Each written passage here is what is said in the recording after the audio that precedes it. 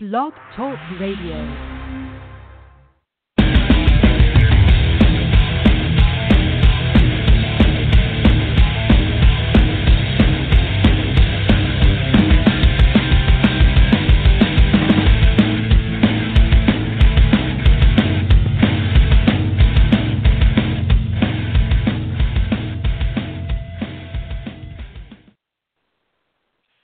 Hello all, and welcome to the Major League Fantasy Sports radio show. I'm your host, Brian Roach. Today's date, April 14th, and we have another jam-packed show for you guys this week.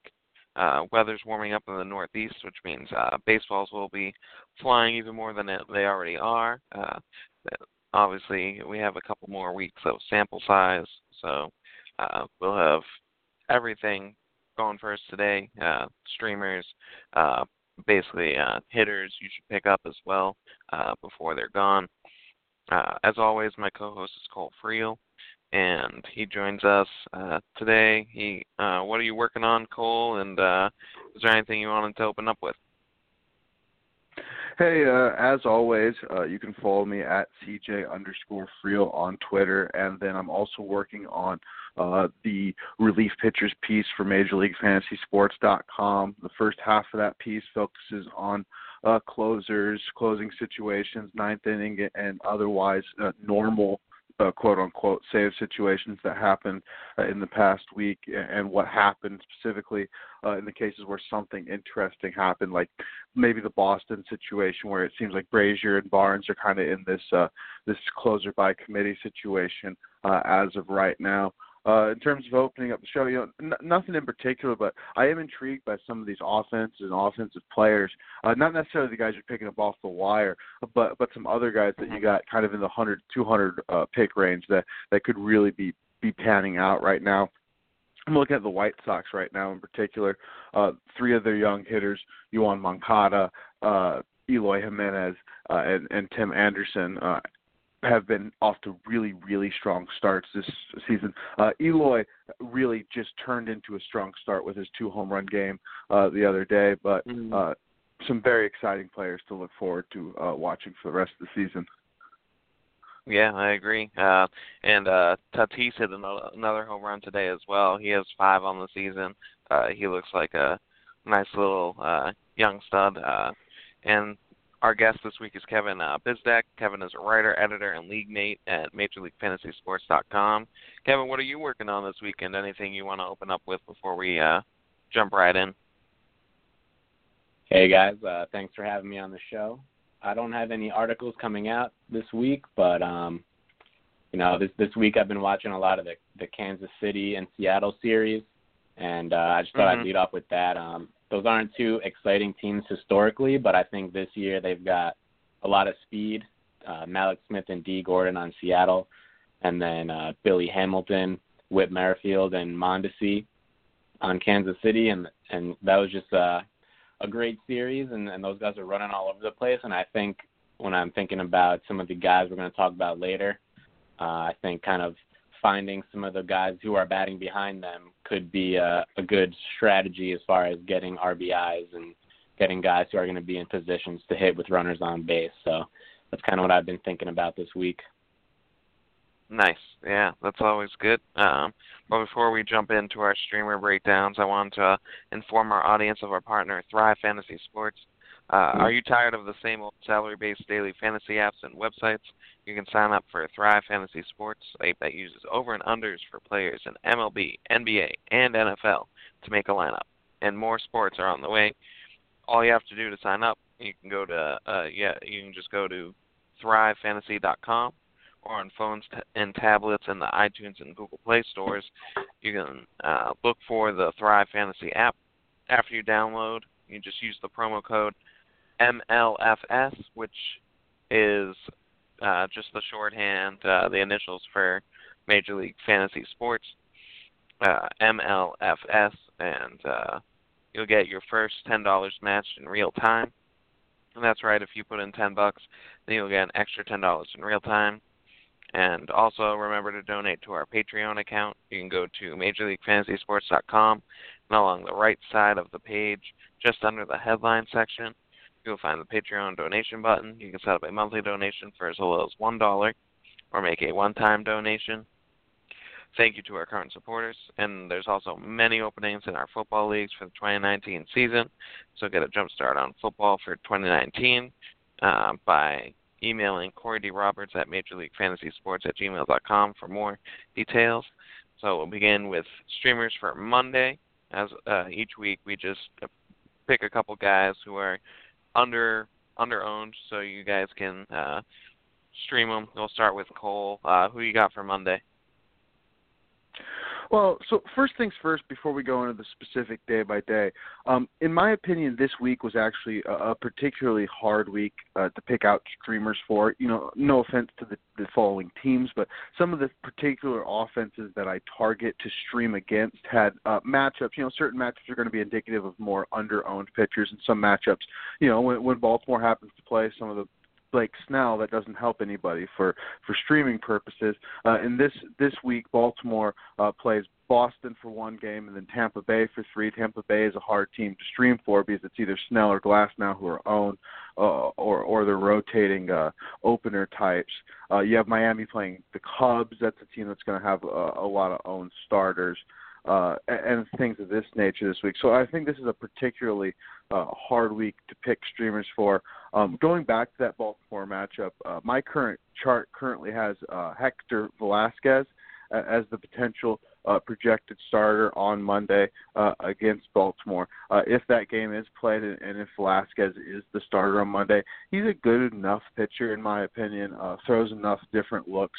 You know, Mancini and Villar have definitely been scary for this offense in general, but they still have some hitters that were until recently hitting, you know, even below 100 in their lineup. And I'm not just talking about Chris Davis. It's also until very recently Cedric Mullins, Richie Martin were also struggling a great deal. So Baltimore is one of the teams that you really want to stream against, and I think Hector Velasquez might be a good enough pitcher to accomplish that. And then, you know, the Kansas City offense has been scaring me a little bit more and more because it's not necessarily that I think they're going to be consistent. I don't necessarily believe that yet.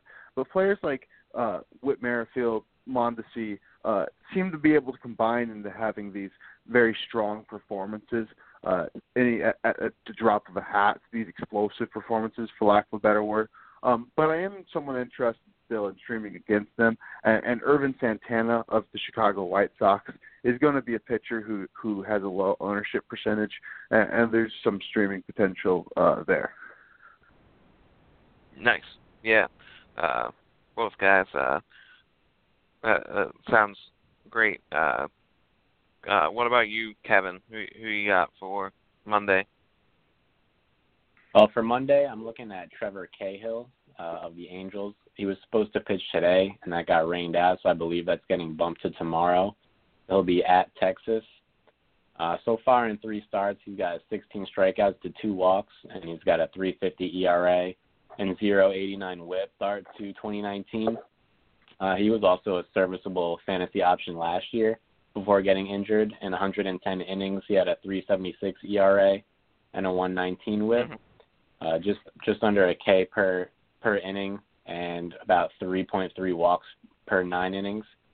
And then Texas, they're pretty average against right-handed pitching, or a little above average, but Rougned Odor, one of their lefties at the top of the order, just went on the 10-day injured list. So I'm a little less intimidated by this matchup, and I think Cahill's my guy for Monday.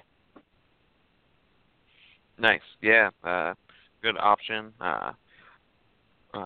He's a nice little streaming option as well.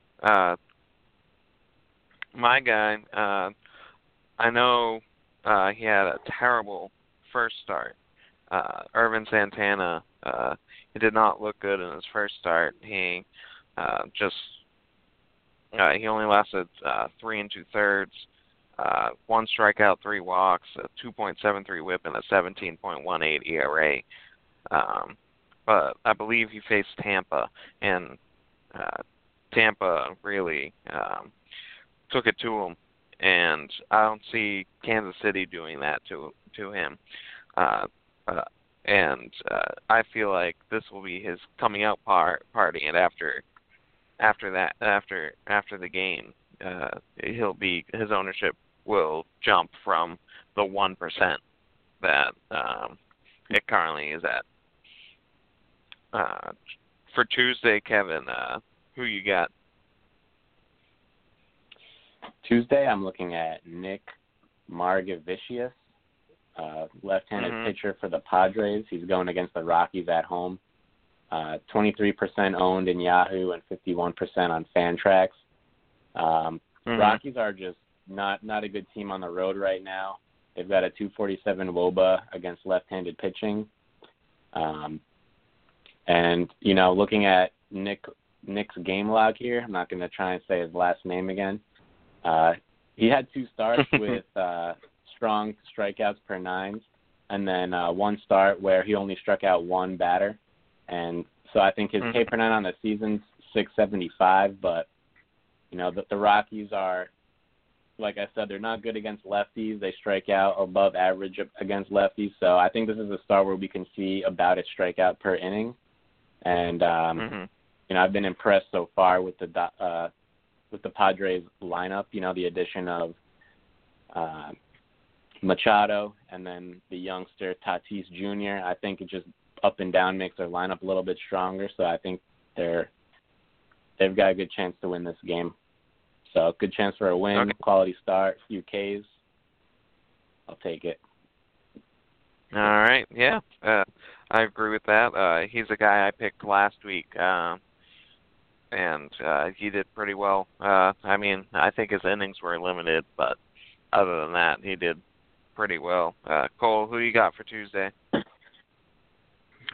So for Tuesday, I think there's a few interesting options. One of the first names I wrote down and then immediately realized that I was underrating how many leagues he was immediately added in was Max Fried of the Atlanta Braves up against the Arizona Diamondbacks.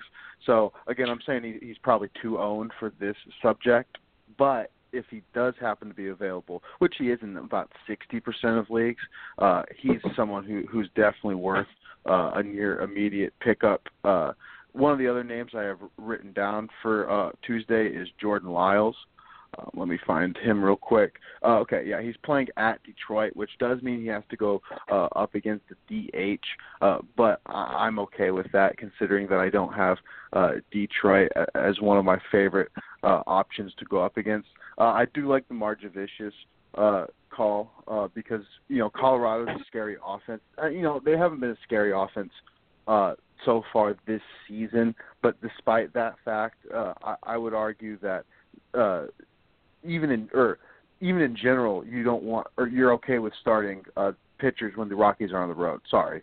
The Rockies away are always usually worse than they are at home. So in a road start against the San Diego Padres, I think it makes a lot of sense to go with someone like Margevicius and take the upside against the Rockies offense that's been scuttling so far.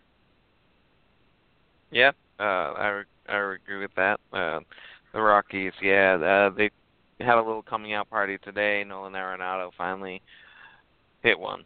So that's something to always keep an eye on. For my Tuesday, obviously there's a bunch of little different guys. I actually like,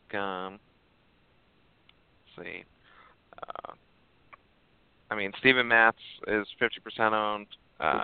He's one guy. I think Aaron Sanchez is the main guy, especially he should get 2 starts this week. 20% owned. It's a 1.69 ERA.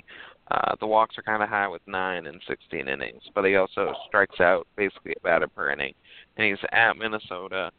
Minnesota's offense does have a little bit of pop in it, but I think he'll be able to limit that. He's limited the home run ball so far this year. That's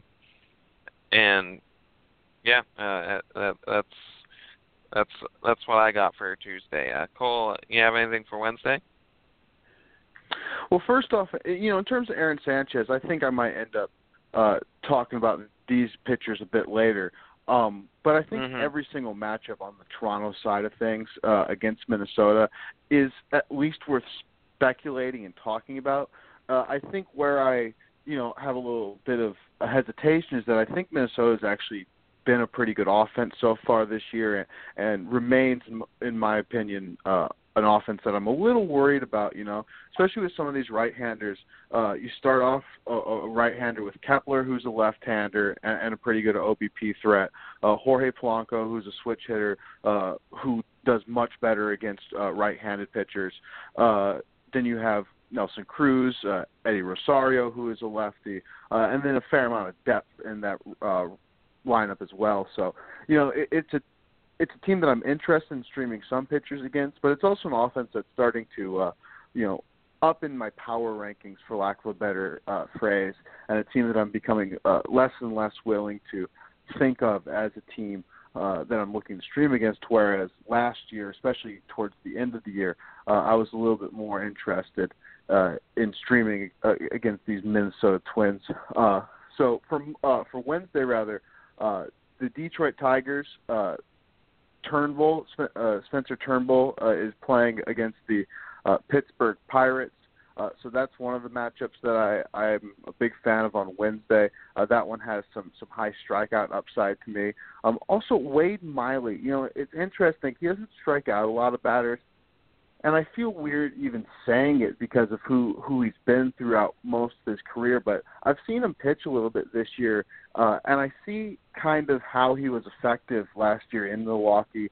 I do believe that the Houston Astros, a team that's had a lot of success with pitchers, sought him out for a reason, and I think he has the ability to be effective. One of the things Wade Miley has done the best so far in the last year and a half or year and a month, I guess, of him performing a bit better is that he's had a fairly high ground ball percentage and a fairly low fly ball percentage. This start happens to take place in Oakland. Oakland's a bit of a scary offense, but it's a big park, and so that has a chance to help Wade Miley. So those are the names that I'm probably going with on Wednesday. Who was the first guy you mentioned?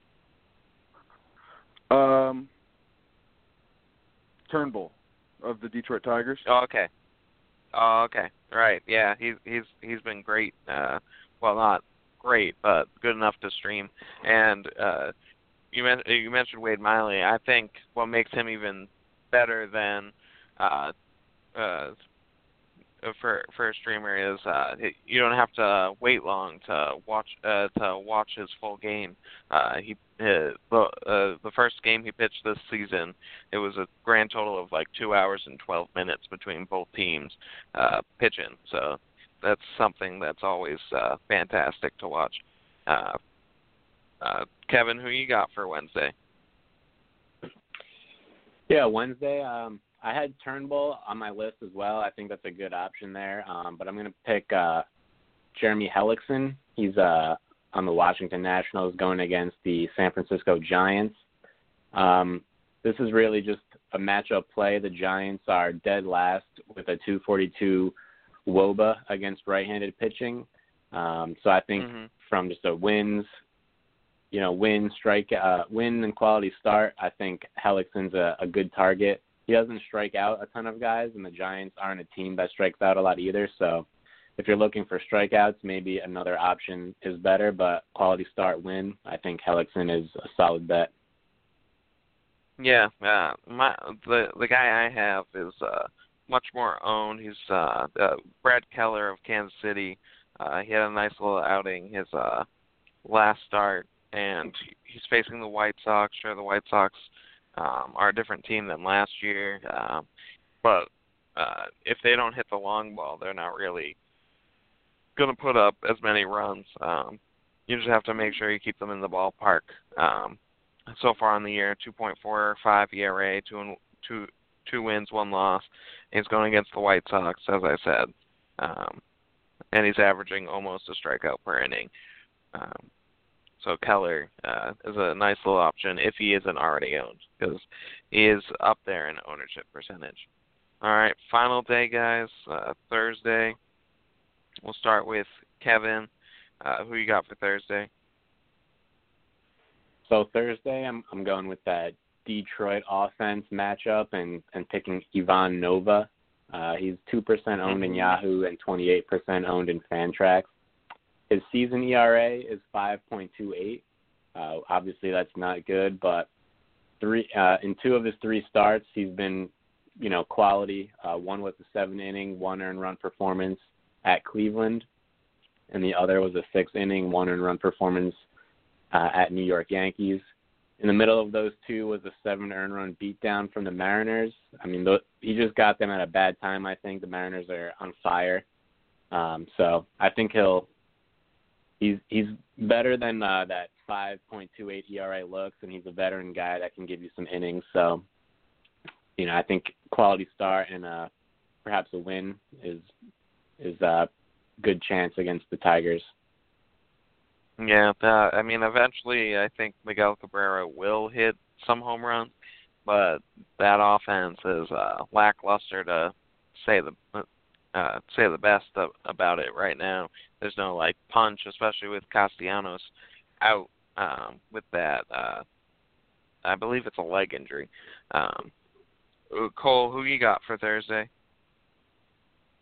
Yeah, so Thursday is a day in particular I think has a pretty limited slate because quite a few teams have off days. You also have a game in Colorado, a game in New York, Yankees rather. So those kind of things are not conducive to having a deep roster. Ivan Nova is another pick that, Kevin's pick is one that I back. He has that over 5 ERA so far this year, but nothing is out of line with his career numbers. In fact, in some respects, he's actually doing better than what he's done throughout his career. His ground ball percentage is higher. His walks per 9 is right in line with what he's done the last 2 years, actually better than what it was last year. And where you'd actually expect what I looked at when I went into looking at Ivan Nova, expecting to see was that he had given up a few home runs as someone who hadn't seen his starts yet this year. And what his numbers on Fangraphs at least portray is that he hasn't given up a single home run yet this season, which is very interesting and seems to lend to the idea that he's been quite a bit unlucky with balls in play and not being able to strand any runners on base. So Ivan Nova's a pick that I'm a fan of against a lackluster Detroit team. Drew Pomeranz, I think, is an interesting one. Doesn't get to play in the spacious San Francisco Giants Oracle Park, but he does get to play in Washington, and while that team is a good team and has some frightening right-handed hitters on it, some of its better hitters are left-handed, and Pomeranz carries with him, in particular, some little bit of extra strikeout potential. So those are the 2 guys I had written down for this limited Thursday slate. Nice, yeah. The guy I had for Thursday, obviously Nova was on my list as well. But Clay Buchholz, he made his first start over the weekend, and he went 6 innings, only 2 strikeouts, and I believe he had 1 earned run. Didn't get the win, but he was matching pitch for pitch. I believe he was pitching against Blake Snell, and he was matching him pitch for pitch. He has a tougher matchup. Maybe not tougher than Tampa, but a pretty tough matchup at Minnesota, especially with the guy on the other side, Pineda, who's really pitched well to start the season. He's another guy who everyone should pick up before he's gone off the waiver wire completely, because that's a guy people will be keeping because of the stuff that he has. But Clay Buchholz is a guy that I'll be streaming on Thursday. So I'll move on. Unless, actually, Cole, do you have anyone else for any of the other days that we didn't mention before we move on? I don't think so. I might have had Jake Odorizzi written down. I don't know if we discussed him in particular, whichever day he's playing Toronto in that series. My notes look like Wednesday. But other than that, I think we covered most of the people I had written down. Nice. What about you, Kevin? Did you have anyone else before we move on? Yeah, one guy I had written down is Touki Toussaint. I think he's working out of the bullpen so far this year, but the Braves demoted Kyle Wright, who was scheduled to start Thursday, and Sean Newcomb was moved to the injured reserve or the injured list. So I don't know who else is going to start Thursday. I'm thinking it's a good chance it's Toussaint, so that might be someone to take a look at and grab early. I think he pitched a good game in long relief yesterday. So, and going against Arizona, their offense is not too good. So. Yeah, I agree with that. It's a great choice, especially with all the injuries piling up in that Braves rotation. So next thing, we're doing some hitter pickups, basically guys probably lesser owned, but guys you should pick up either for next week or for the rest of the season. Well, this upcoming week or the rest of the season. Kevin, we'll start with you. All right, first guy on my list is probably the highest owned, but it's Yandy Diaz of the Tampa Bay Rays. He's 50% owned in Yahoo, 76 in Fantrax. He's historically, or I guess mostly last year, was the bulk of his playing time. He's got good plate discipline skills, so good walk rate, good strikeout rate, which is continuing this year. He's at a 13.8% walk rate and strikeout rate, so the fact that he's walking that much and striking out that little is impressive. He also hits the ball hard. Last year, I think he was at a 44% hard hit rate. This year remains high early on at 38%.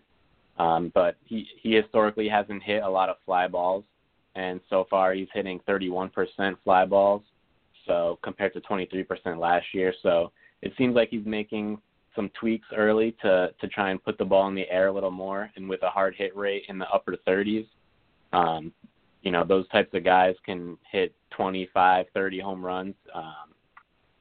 And another thing I noticed too is his contact rate the last 2 years was 84% and 85%, which is really good. And this year it's down at 74%, and I think part of that is small sample size. I think the other part is that he's maybe changing his approach a little bit, and part of that is looking to drive the ball in the air, and it's resulting in a little more swing and miss. So I think that points to a change in what his approach is, and the results are there early, 3 home runs in 58 plate appearances so far. And last year, or I guess for his career, he's only had 1 homer prior to this year in 299 career plate appearances. So I think this is a guy who could end up being just someone that's owned universally by the end of the season. And he's not there yet on the ownership scale, so I think if he's available in your leagues, I would go pick him up. Who else you got? We'll just list everyone that you have. All right. My next guy I've got is Alex Gordon on the Kansas City Royals. He's less owned, 36% in Yahoo and 66% on Fantrax. He's a 35-year-old who, I think he was a former All-Star, but his last 3 or so seasons have been subpar. So I think he's maybe a short-term option, but he's batting .356 so far this year. He's having success against the fastball, and he's batted 3rd every game for the Royals behind Whit Merrifield and Adalberto Mondesi. So I really like the speed in front of him. And then if Billy Hamilton ever gets on base in the 9-hole, you've got 3 guys who could potentially score from first on a double, steal second base, and score on a single. In Billy Hamilton's case, he can tag up on a fly ball to center field from second base, which he did this week, which is pretty fun. So I think just he'll have a lot of opportunities to drive in runs as long as he's, hitting the ball pretty well, and right now he is. So he's a guy that I'm adding in a lot of leagues. And then the last guy I've got is Orlando Arcia. This is like my deep dive here. He's 3% owned in Yahoo and 36% owned on Fantrax. And he's not off to a great start, just a .222 average, but he's hitting the ball harder this year. He's got 3 home runs already. He's only 2 years removed from a 15-homer, 14-steal season with .277 average. And he's only 24, so he's He's batting 9th right now for Milwaukee. I think, this guy could be, not every player is getting better every year. Sometimes we take 2 steps forward, 1 step back, and I think Arcia might be in line for, kind of a bounce back year from last year's down year. So I like what I've seen so far. His walk rate is up as well. I think he might be an option for people in need of a shortstop. Nice. Yeah. Those 3 players, great options, especially with basically the starts to the season they're off to. Cole, any comments on those guys? And feel free to list your guys. Yeah, so I'm going to specifically hover on Orlando Arcia for a second because, I think he does some things well right now. What I'm concerned about in general is when I took my deepest dive into Orlando Arcia in the off season, what I found was that he struggled a great deal against both four-seam fastballs and sliders. And so particularly pitchers who throw a lot of four-seam fastball sliders, those are your typical more power pitchers, at least in concepts. And so my comments on Arcia before the season started was that he gets overpowered too easily by power. So far in the season, he has incredible numbers against sinkers, changes, curves. But his numbers against four seams and sliders haven't taken any kind of improvement yet. I just looked these up for the first time, and in 23 at-bats, he has 8 strikeouts. And on four-seamers, he has a 143 batting average. He does have a 1 home run is his 1 hit, so his slugging percentage is .571.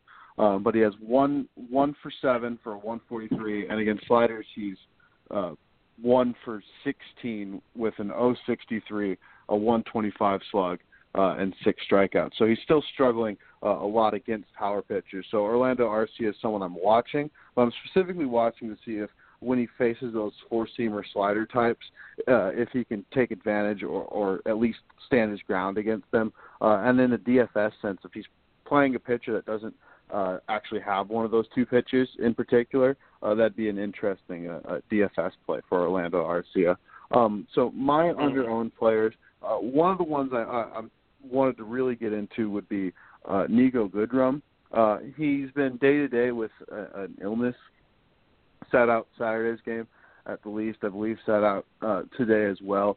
But he's been a very interesting player so far this year. His strikeout to walk rate is almost at a 1-to-1 so far. He's hit a home run and stolen a base, and he showed last year with 16 home runs and 12 stolen bases that he had the potential to be able to do both.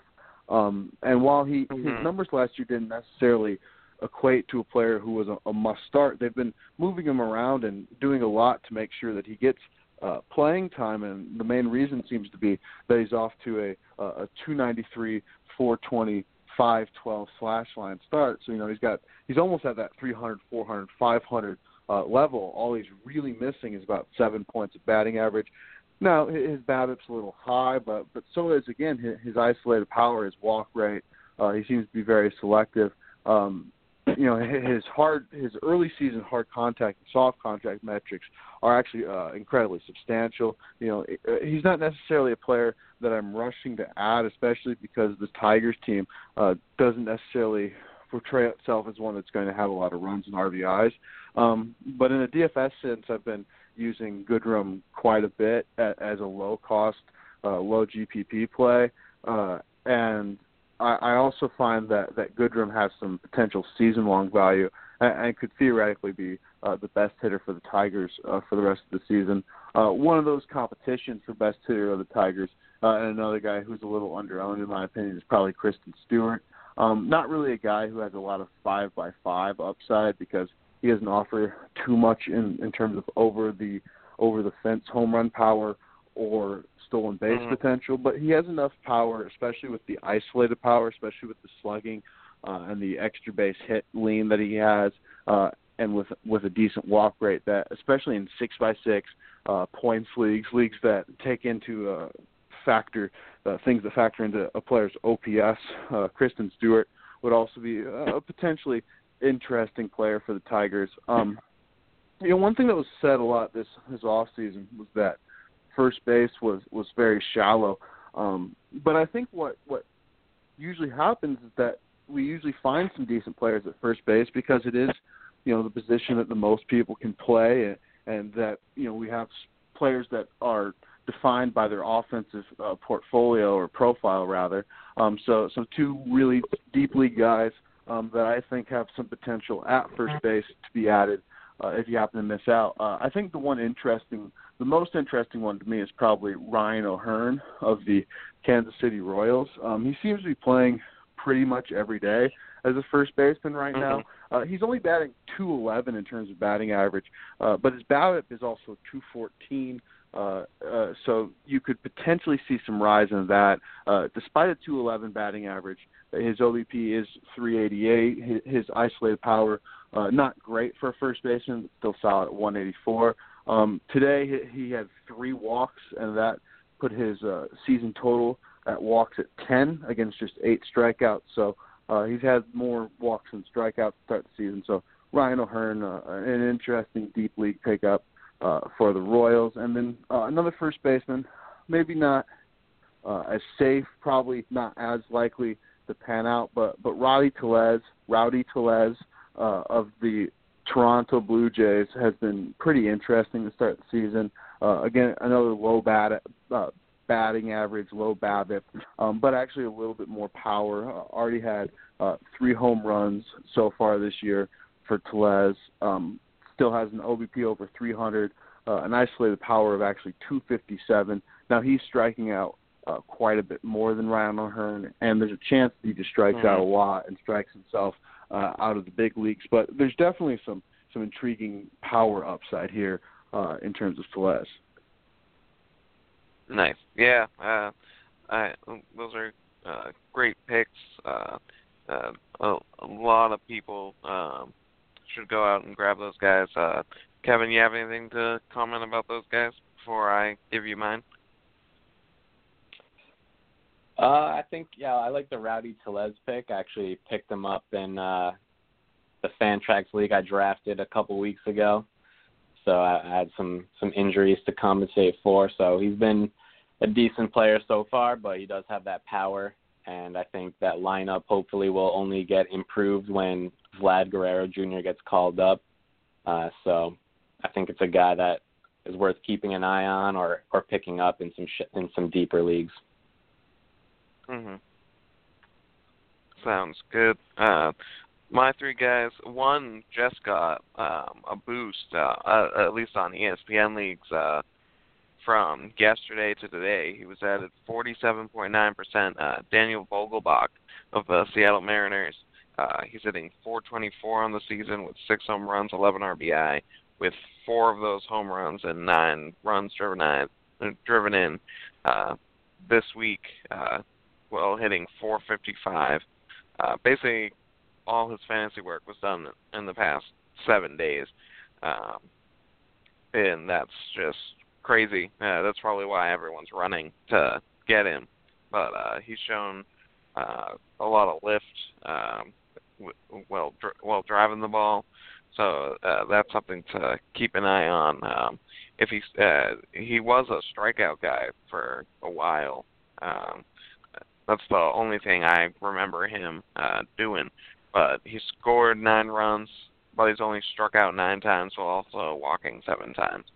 So that's obviously something to make aware of over if you want him for the rest of the season. Just make sure. Hopefully, basically, he continue. I know he's not gonna continue on this pace, but is a guy you should pick up at least for the next week to see if he can continue the hot start. Another guy who struggled early on with Toronto, and he's actually shown a lot of pop since being traded to the San Francisco Giants. Kevin Pillar, and he offers obviously the speed,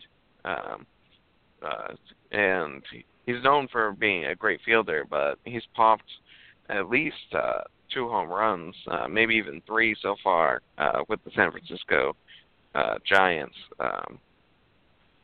And I think he's probably going to be a mainstay towards the top of that lineup. So he's someone I would grab. He could score some runs. Obviously, the Giants' offense isn't what it used to be, but eventually Buster Posey's going to, at least he should, break out of his slump. And I think Pilar will benefit from that. And my third guy, Howie Kendrick. He's only 1.2% owned. I feel like he's just going to take the job away from Brian Dozier the way he started this season. He's hitting, he's hitting over 500, already has a couple home runs, and Dozier, he got a home run earlier in the week, but and then he went 3 for 6, but then he went 0 for 4, and he's been benched the last 2 days. And Howie Kendrick hit a go-ahead home run, and I believe he also got a few hits today as well. So those are my three. Cole, any comments on those three guys? Vogelbach was obviously someone I thought about putting on. I think he obviously gets higher on the priority list than the first baseman I mentioned in O'Hearn and Tellez. And so far, and opposite of what we were saying about someone like Arcia earlier, some of the pitch-specific things that I look for a breakout are very encouraging when it comes to Vogelbach.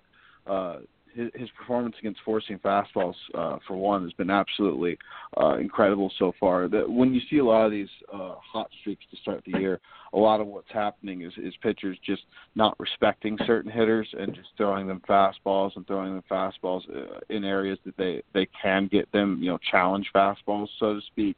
And the hitters rise to the occasion and hit those challenge fastballs. And it'll be interesting to see, because right now they have to stop throwing fastballs. He's done almost all of his damage on these fastballs. I mean, his current numbers on Brooks Baseball is a .615 batting average with a slugging percentage north of 2,000. So they'll have to stop throwing him fastballs soon. He'll have to deal with a lot more at-bats against a lot of different kinds of pitches, different kinds of breaking pitches. It'll be interesting to see if he can consistently, for instance, beat the big league slider. That'll be one of the next steps in his development if he can continue this late career development that we're seeing right now potentially from Dan Vogelbach. Mm-hmm. Yeah, I agree with that. Yeah, I think once they start throwing him junk, he won't be able to handle it. But that's we'll have to see about that. Kevin, anything you have to say about those three guys I mentioned, and then we'll move on to our series previews? Yeah, I think just with respect to Vogelbach, like the entire Seattle Mariners lineup is just kind of playing above. Yeah, they're playing above expectations right now. So I think when you have, when some guys start to come back to earth inevitably, then that's gonna be like less guys on base, so like less hitting situations for some of these guys too. So I think I'm concerned, I guess, that there might be a big drop off once the team cools off. But I think for now, like Vogelbach, all those guys, basically that whole entire lineup, just add them and ride it while it's hot, Totally agree with that. Even though they're facing Cleveland this week, I still think they're going to hit the ball all over the place, when facing Bauer and Carrasco and the Cleveland Indians pitching staff. But before we move on to our previews for the weekday series, I just wanted to remind our audience of our partner, Thrive Fantasy Sports. Are you tired of the same old salary-based daily fantasy apps and websites? You can sign up for Thrive Fantasy Sports, which is a prop bet-based site that uses over and unders for players in MLB, NBA, and NFL to make a lineup. More sports are on the way. You can go to thrivefantasy.com or on phones and tablets in the iTunes and Google Play stores. You can look for the Thrive Fantasy app, and after you download, use the promo code MLFS, just the abbreviation for Major League, just the initials for Major League Fantasy Sports. So MLFS, and you will get your first $10 matched in real time. That's right. If you put in $10, then you'll get an extra $10 right away. So so feel free to do that as soon as you can. And remember to donate to our Patreon account. You can go to MajorLeagueFantasySports.com, and along the right side of the page, just under the headline section, you can find the Patreon donation button. You can set up a monthly donation for as little as $1 or make a one-time donation. Thank you to our current supporters. We also have multiple openings in our fantasy football leagues for the 2019 season. You can email Corey D. Roberts at MajorLeagueFantasySports@gmail.com, and he'll give you more details about how to get a team or get into a league on MajorLeagueFantasySports.com. So we'll jump into our series previews. Cole, why don't we start with you? Sure. So the series that I looked at the most, and I kind of prefaced it a little bit earlier, is this Toronto-Minnesota Twins series. I think it's incredibly interesting. Specifically, a lot of times when I look at these series, I like to look at one side of the ball from each team, specifically, that would be competing against one another. And I'm very interested in looking at this Toronto rotation of Matt Shoemaker, Aaron Sanchez, Tyler Thornton, and Clay Buchholz against this offense that includes players like Max Kepler, Jorge Polanco, Nelson Cruz, Eddie Rosario, Byron Buxton, Jonathan Scope, among others. Starting with this Twins offense, I'm a little encouraged, or not a little, obviously. I'm very encouraged by the start that Max Kepler has had to this season. He is still only batting about .269, but he has a decent on-base percentage, and specifically the 3 home runs that he's already hit display a good amount of power that we haven't seen. I mean, we saw 20 home runs last year, but 3 gives him a bit of an advanced pace. Like in terms of slugging percentage, he was a .408 slugging percentage guy last year. Right now, he's currently sitting at .481. Now, obviously, we're only at a dozen games so far, but again, encouraged by these results so far. Now, his BABIP is still under 300 for the early season so far. And I kind of think that is more or less where he's ultimately going to sit. I'm a little surprised that the Twins decide to make him the leadoff hitter. So far, his walk percentage is a little bit down from last year. 7.1% would actually be closer to slightly below average than his 11.6% rate last year. And he doesn't necessarily profile as a very high BABIP hitter. So out of all these hitters that I am intrigued by, I think I'm still kind of not completely willing to buy in on Max Kepler yet. But that said, at the same time, Max Kepler's had one of the most intriguing. He's a late developer. He didn't get into the game of baseball until later in his life than most of these players. I believe he lived in Germany for a while, but that's just going off the top of my head. So as a 26-year-old, recently turned 26, he does have an intriguing profile as someone who could be a late bloomer, and he already has enough necessary skills that I think he can continue to repeat, the 2.5 to 3 WAR range like he was last year. But, I would like to continue to see him take steps forward in things like his BABIP. Jorge Polanco is someone I've talked about a few times on the show. He's a switch hitter, but does a lot better against righties, which is important for this series preview because all 4 of the pitchers rather that he's going up against are righties. He's hitting .383 on the season. Has actually had 2 bids for a cycle, 1 successful. One where I believe he might have been short just 1 double or other extra base hit. His WRC plus on the season is 197, and although he only has 2 home runs, which is why his fantasy breakout might have been a little underscored, at least for what it's been for these first 12 games. Those 2 home runs are accompanied by 6 other extra base hits, including 3 triples and 3 doubles. What I've been very impressed by, and as long as he can continue to do it without overdoing it, it'll be a very interesting thing to see this season, is that he's elevating the ball pretty much all the time. I mean, his ground ball percentage is in the toilet at 17.6%.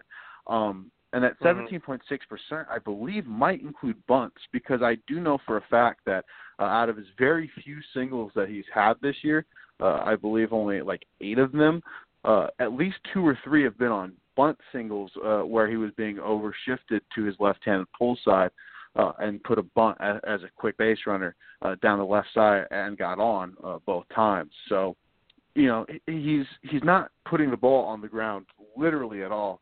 He's putting it in the air. He's pulling it into the air as much as possible. And the early results have been a ton of extra base hits and some overall great production so far for Jorge Polanco. Behind him, you got Nelson Cruz, who has only had 1 home run, but has been a pretty solid hitter this year. And then Eddie Rosario, who had a great year last year and had a bit of a cold stretch at the very beginning of this season, has really heated up this past week. Had another 3-hit game with a double and a home run, 2 runs and 2 RBIs today. That brought his season numbers up to 283 with a 340 OBP and a 543 slugging percentage. So, you know, right at, if not better, than what you bought this guy in coming into the season. Jonathan Schoop as well, a flawed hitter, but, you know, here's the thing about Jonathan Schoop and the next guy I'm going to talk about is that when you have 4 or 5 solid hitters at the top, which is what, you know, the Twins are starting to develop, you can have these flawed hitters like Jonathan Schoop, like Byron Buxton at bottom of your lineup, and you're not necessarily relying on them for that consistent production as much as you are for their blow-ups every now and then. Schoop had a blow-up the other day. I believe he had his first 2 home runs of the season in the same game. And then Byron Buxton is actually off to a red-hot start. 2 hits, including an extra base hit today, 324 average, 378 OBP, and 559 slug. But my big thing is, you know, his K percentage is the big thing to me and a lot of people. And it is down. It's at 21.6%. Against a career 31.4%, and that's an extreme difference. But I can't really buy into it at all yet. I mean, like, we've talked about Yoan Moncada on this show a few times. I absolutely buy into his changes. I absolutely buy into a lot of his improvements in K percentage. But Yoan Moncada's contact percentage, Z contact percentage, whiff percentage, all these metrics that measure you by the swing are all significantly improved, despite the fact that Byron Buxton's K percentage is 10% better in our early small sample. His contact percentage is actually lower than his career average. Same with his Z contact and whiff, all being worse than his career average numbers. Now, he is showing much improved plate discipline over the small sample, not chasing as many pitches, and actually swinging and continued increased number of pitches in the strike zone, which is obviously a good sign for Byron Buxton if he's learned to be selective. Again, he doesn't need to be a perfect hitter with his athleticism, with his defense.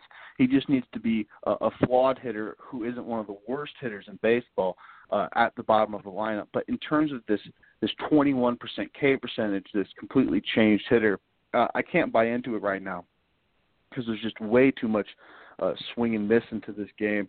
And I see this K percentage spiking up back towards 30%, which would do a lot to hinder his numbers. On the other side of things, you got Matt Shoemaker, Aaron Sanchez, Tyler Thornton, and Clay Buchholz, Trent Thornton, going up against this offense. And I do think, like I was saying, I think these are all interesting pitchers, I think, with probably the exception of Clay Buchholz. I've never really been a Clay Buchholz fan. I just don't like the guys who seem to have up and down production, even when, you know, they win Cy Young sometimes, like Rick Porcello.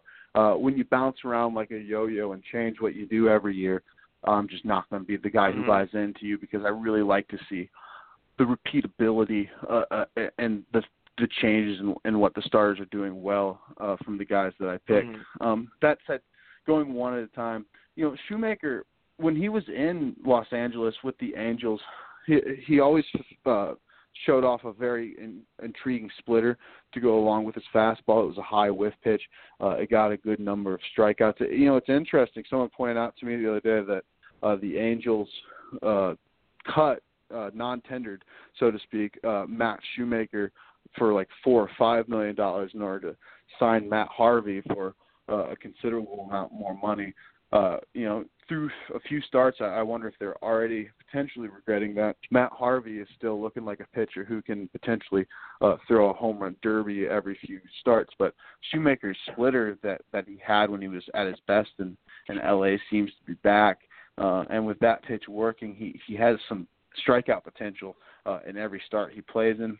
Aaron Sanchez, I've been a big Aaron Sanchez fan for a while. I really like the profile of his stuff, especially now that he's throwing the curveball more and more and more. In terms of his control being so bad in the early on, I think a little bit of that can be contributed to some of these colder conditions that he's had in some of these early games.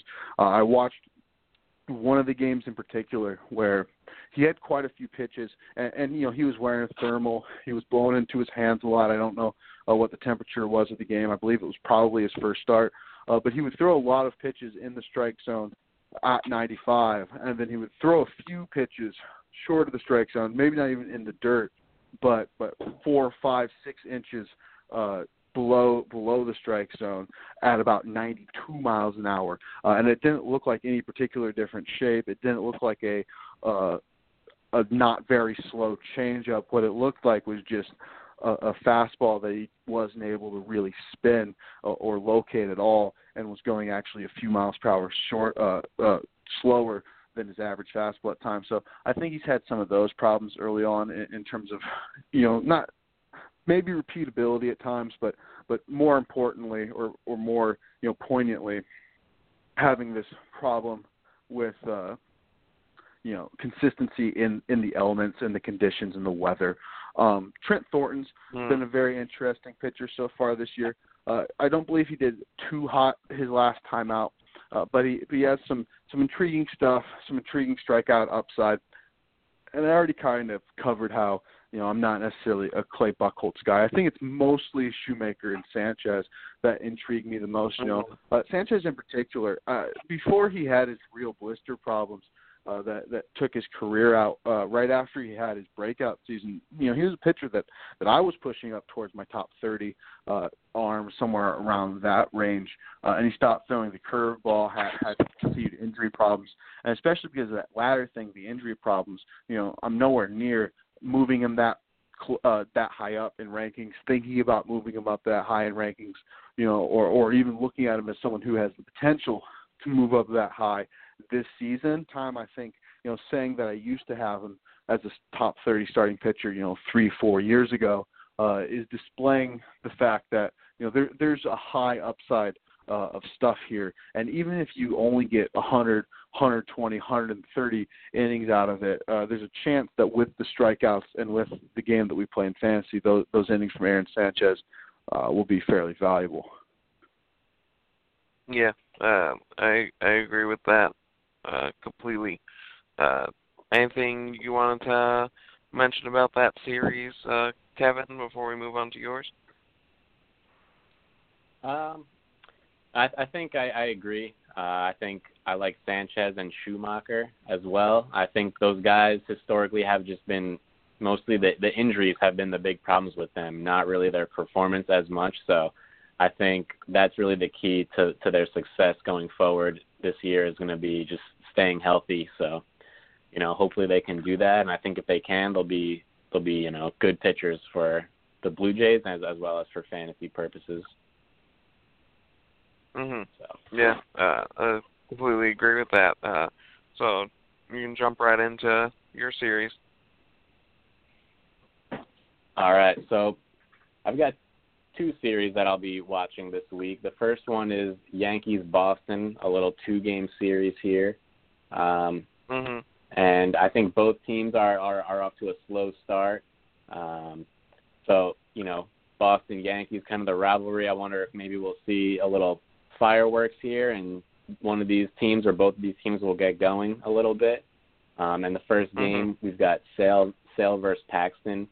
I think, Sale's struggles have been documented. Perhaps he's saving some bullets, I believe was what the Red Sox said.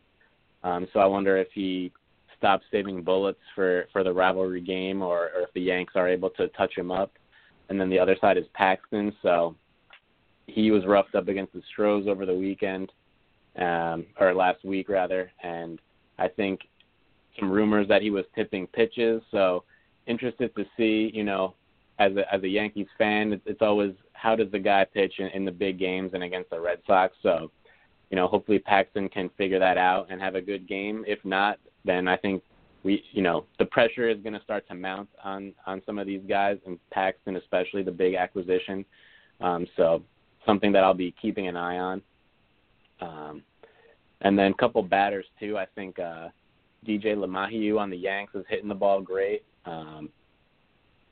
moving up in the lineup. And then Giovanni Urshela has been kind of the starting third baseman for the Yankees the last couple of days here, and he's been hitting the ball pretty well too. Hitting the ball to all fields. It's been a extremely small sample size, but working some walks. So I think while the Yanks are banged up and they're going to get, hopefully Stanton and Hicks are coming back first, but the banged up infielders are probably the last to return. So I'm wondering if he might be a guy that could provide some value. Once the lineup gets a little deeper, he might be hanging around as a third baseman or a utility guy that could provide some value. And then the other series I'm looking at is Mets, so both the New York teams here. And this is kind of the opposite. Both teams are off to good starts. The series kicks off tomorrow with Syndergaard versus Nola. So should be a great pitching matchup, though if you look at their ERAs this season, it might not play out that way. And then we've got Matz and Pivetta. So Matz is off to a good start. I think this is going to be a big test for him. And then Pivetta is off to a slow start, so he'll be looking to bounce back. And on the batting side, I think the Phillies lineup is just stacked and fun to watch, but one guy who's not off to a good start is Cesar Hernandez. He's someone who I've been fond of in recent years. I cooled on him a little bit this preseason because he typically he batted at the top or towards the top of the order, but with the additions of McCutchen and Segura, I think he batted sixth recently, so he's kind of lower in the order, but still in a good spot, I think, but just off to a slow start. So I'll just be seeing if he can pick things up a little bit.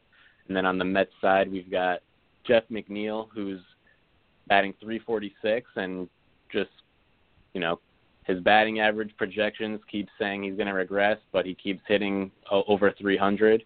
And then Peter Alonso, he's got 6 home runs already, and he's hitting power to all fields. So I think he's a good bat. He's probably owned in most leagues, but just someone who I'm keying in on as just someone I want to watch hit and see. He seems like the real deal. So that's kind of the two series I'll be watching this week. Nice. Yeah, both those series have nice little pitching matchups, so nice offensive players to watch out for. Cole, you have any comments on those two series before I move on to mine? It's interesting. We talk about Boston and New York not necessarily fulfilling expectations. In each side of the ball, they've had, Boston. It's hard to call them injury issues. It's hard to know exactly what to call them. At the end of the day, they really are just starting pitching issues that haven't been resolved yet. And then on the Yankee side of things, you have pretty significant offensive struggles in terms of I'm talking injuries. Losing Stanton, losing Hicks before the season, losing Andujar, losing Troy Tulowitzki, players that were signed, players that I remember people saying things like, well, I mean, do they really need DJ LeMahieu? Like, they have so many players already. What's he going to do? And it's like, yeah, now he's playing every day, and so is Tyler Wade practically, because they've had, so many people go down on this team. It's one of the reminders that you'll get that you should make sure that you have all the depth that you can on the Yankees side of things. So, in terms of them recovering, turning it around, especially on the Yankee side of things. It's hard to say for certain because the problem isn't necessarily performance in and of itself so much as it is a combination of both this performance and then going to the Mets series, Mets Phillies in Philadelphia, very interesting, top ranked offense against Syndergaard, Matz, and Wheeler. In Wheeler especially, you have a guy who looked to bounce back a little bit in his last start. A couple of these high-end starting pitchers have struggled a good deal to start the season. So it'll be interesting to see what Wheeler has to offer. Yeah, I agree, especially against that pretty potent Phillies lineup at times with Rhys Hoskins in the middle of it. We'll jump to I have two series, but I'll start with one, see how it goes, and we'll go from there. First series, I mentioned it a little bit ago, Cleveland and Seattle. Cleveland also kind of off to a slow start. They're 8-7 on the AL Central, where it's been tough sledding for most of the teams in there. I believe they're the only team above 500. No, so the Twins are 8-4 and Cleveland's 8-7.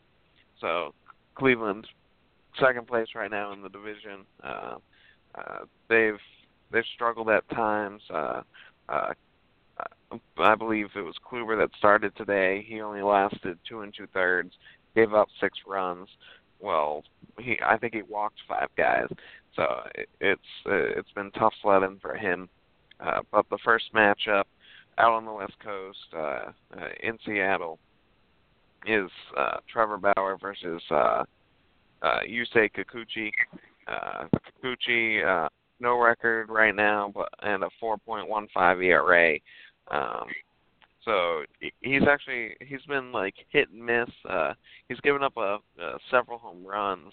That's really been his downfall. And Trevor Bauer, 1-1. I believe his last start wasn't that great, and but he has a 2.29 ERA. Actually, his last start he went 7 innings.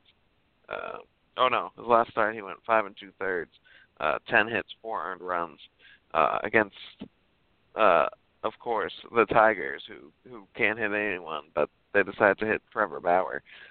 He had only allowed, I believe, 1 hit over his previous 14 innings. So that's a fun little matchup, especially against that hot Seattle Mariners lineup that just keeps hitting home runs. 18 straight games now with a home run. Jay Bruce has 7 of them. So he's had a nice little resurgence as well. And somehow Leonis Martin leads the Cleveland Indians with 3 home runs. Obviously, the best hitter in that lineup right now, Carlos Santana. They basically pitch around him the last few games. A lot of intentional walks to get to either Jake Bowers or Hanley Ramirez, who hasn't had the best start.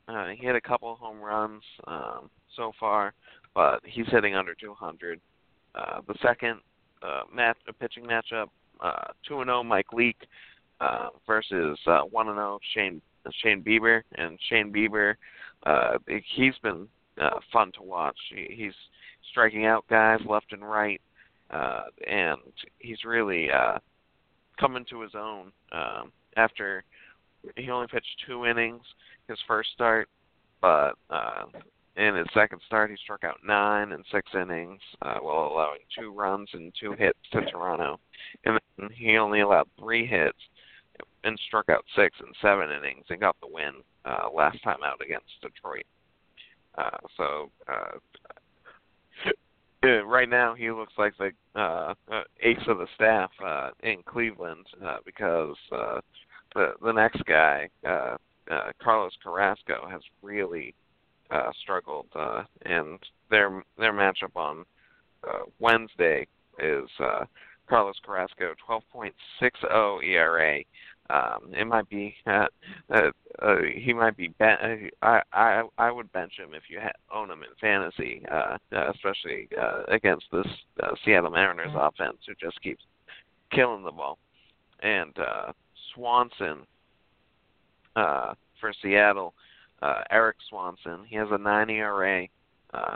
He allowed 2 runs in 2 innings on a few days ago, and that's the third game of the series. I believe it's the final game as well. So that's what I have for that series. Cole, any comments about those? The Seattle Cleveland series would be interesting. That first Bieber game, I'm not quite sure that was a start for the 2-inning. I think that was probably a 2-inning performance, or I believe it was a 2-inning performance out of the bullpen. I think they were using only 4 guys at most to start the year in the rotation. He's a pitcher that I think what's going to determine whether he's a good starting pitcher, a bullpen pitcher, or a great starting pitcher is going to be how he handles lefties. He was very poor at handling lefties last year. I don't necessarily buy into many of the narratives that he was extremely unlucky last year. I'm sure he had some bits of poor luck, but I think what he really struggled to do was handle lefties, especially multiple times through the order.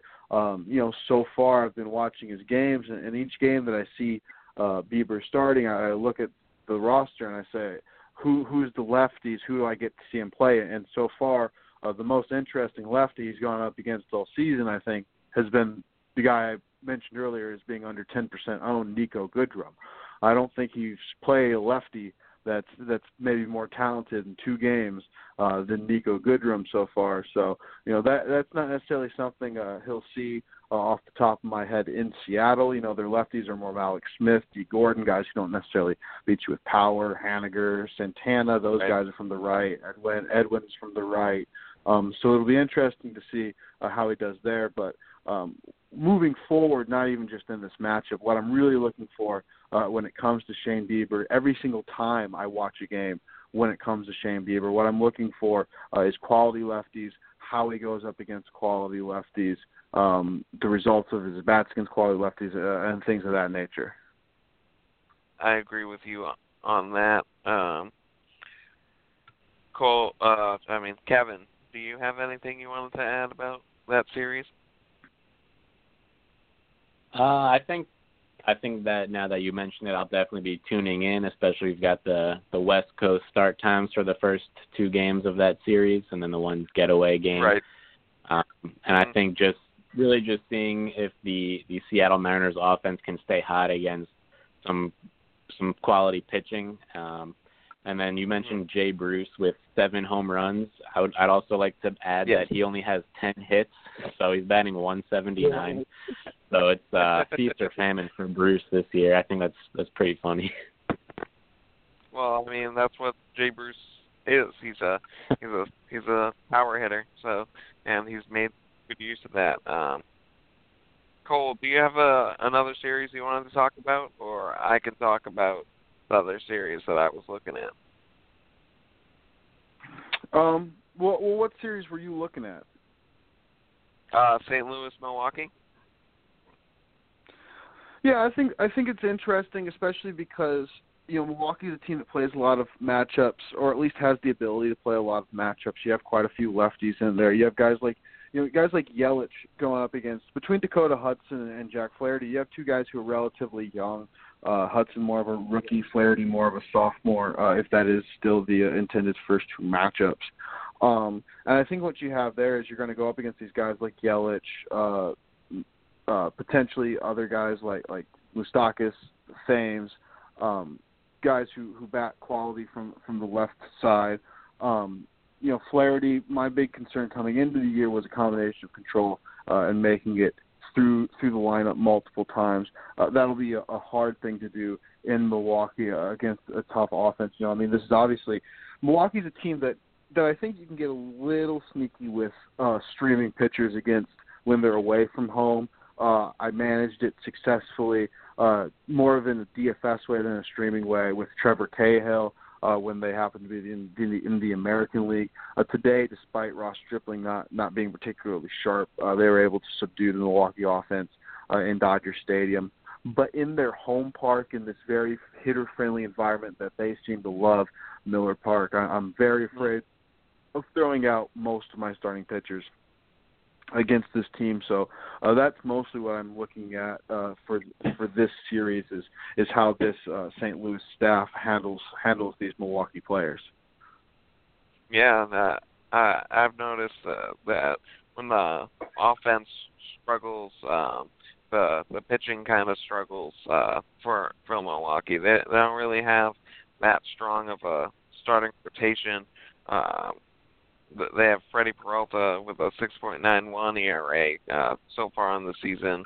I believe he only has like 1.5 starts basically under his belt, but that's something. And Woodruff, he got that spot, and he's 1-1 with a 6 ERA, and then Burns is supposed to get the start on Wednesday, Corbin Burns, and he has a 10 ERA. He's allowed 16 runs on the season and 3 starts. 5 his last time out. He only lasted 4 1/3. His first start, he got 12 strikeouts, but allowed 4 earned runs against St. Louis. So it'd be a rematch of that contest.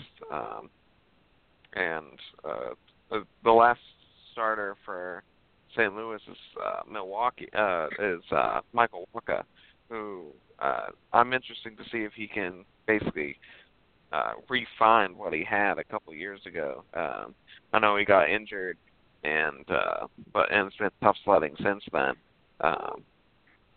But that's a guy I'm paying attention to against, as you said, a very tough Milwaukee Brewers offense.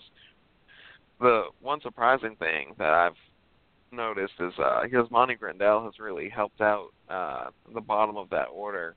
He's hitting .391 for a catcher, which is phenomenal. Really helps those roto leagues if you have him as your catcher, especially in the average department. He's also getting a lot of RBI chances and a lot of chances to hit the ball out of the ballpark. I believe he has at least a pair of home runs.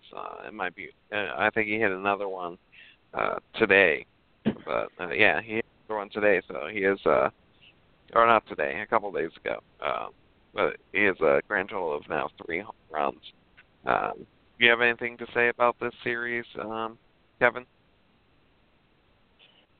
Yeah, I think what I'll be watching from the Milwaukee side is I think Jeremy Jeffress is scheduled to be activated tomorrow. So yeah. Just from seeing, one, how he performs coming off his shoulder injury, and then 2, how he's being used. I don't know if right away he'll jump into high leverage situations, but, last year Jeffress had a career year and was getting a lot of save opportunities, and then Hader was getting that 7th, 8th inning role. And right now Hader's been picking up a lot of saves, and he's been a tremendous asset fantasy-wise. So just interested to see how much Jeffress will eat into those saves, if at all. I expect he will at a little bit, but I also think it depends on how well he performs. So I'll be watching for mostly the bullpen for that series. Yeah, that's definitely something to keep an eye on, especially because they have so many arms in that bullpen that can get saves, and they can use them in so many ways. Obviously, Hader's probably the guy to own, but he might not always get the save chances. It depends on the matchups. Do you agree with that, Cole? That's something to watch out for in this series to see, especially with Jeffrey's being activated? Yeah, it'll be interesting to see because, this is a bullpen that is not necessarily been defined by these specific roles in the past, and there is a utility.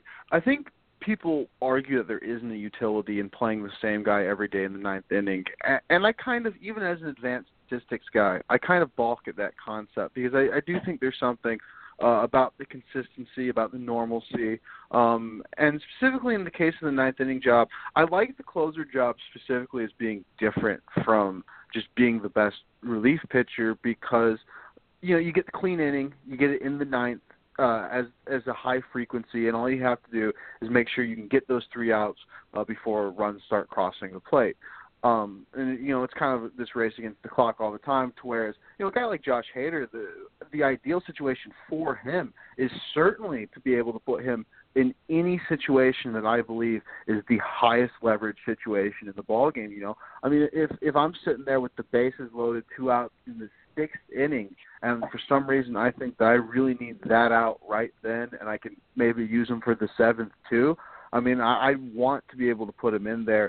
I think that's probably the way that Milwaukee ends up going because that's the way that they've shown us in the past that they end up going. Whether it happens right away, how soon they put some faith back into Jeffress, and also, if they do go with Jeffress or anyone else, you'd imagine they have a short leash of failing because failing in that role is more obvious and more stands out so much more. So it'll be interesting to see what they do. I definitely think it's possible, but I think the utility for Josh Hader is still being able to be moved around. And so as they get other guys that they're confident putting in that 9th inning, I do think there is a chance that he starts moving into more of a holds option than a saves option. But either way, he'll still be one of the best relievers, at least in save holds types.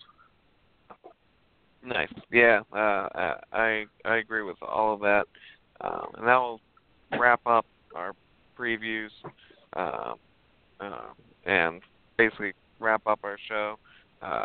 Kevin, it was a pleasure as always. Do you have anything you wanted to end the show with?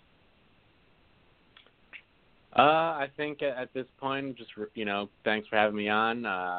Ready for Game of Thrones. I don't know if you guys are watching tonight, but I'll be tuning into that once we wrap up here. So, been a good night, good show, and finished with a nice episode here. Yeah, did you end up watching any of the Masters? You see Tiger Woods' performance today? Yeah, I didn't watch, but I wish I did because, I saw Tiger won, so I'm sure that was a really exciting, final round. I know when he won that Players tournament last year, it was insane, the amount of excitement for that, just for Tiger to be back, so I can only imagine what it was like today. Yeah, I watched probably the final 10, 11 holes, and he fell behind by 3 strokes at one point, but he was Mr. Cool, calm, and collected for the rest of that. But it's been a crazy couple weekends of sports with March Madness ending and the Frozen Four ending and baseball getting underway. So, but it was a pleasure to have you on tonight's show, Kevin. So have a good one. All right, thanks, man. Yeah, no problem. All right, Cole. I won't be with you next week. I have the week off next week. But what do you want to end today's show with? Not too much specifically to end it with. It was a good show overall. I'm excited that we got to get to some of the players that I find pretty interesting. Going back off topic from baseball, but going back to what you guys were just talking about, I think the Tiger Woods story is obviously going to be up there right away with the best sports stories of the year. Probably the best, in my opinion. I caught the last. I'm not a golf watcher, but I was one of the probably millions of people who found a way to tune in for the last 2 or 3 holes to watch the last putt go in. And so it was exciting to see. I don't remember how long it's been since he's won a major, but I know it's been 14 years since he's won Augusta National. So that's obviously a big deal in our world of sports. Yeah, I believe it was actually 11 years since he actually won a major. So obviously he's been through a lot. There's a lot of things that have happened since he last won a major. So it was definitely a great. It's definitely a comeback story for the ages for sure. Anything else you wanted to end with, or are you all fantasy baseballed out? No, I think I'm good, and I'll see you, I guess, in 2 weeks. Sounds like I'll be hosting us next week, and I'll see you again in 2 weeks. Yep. As always, a pleasure. Have a good night. You too. All right. And I have next week off, so Cole will be the host next week. Thank you all for listening, and have a good night.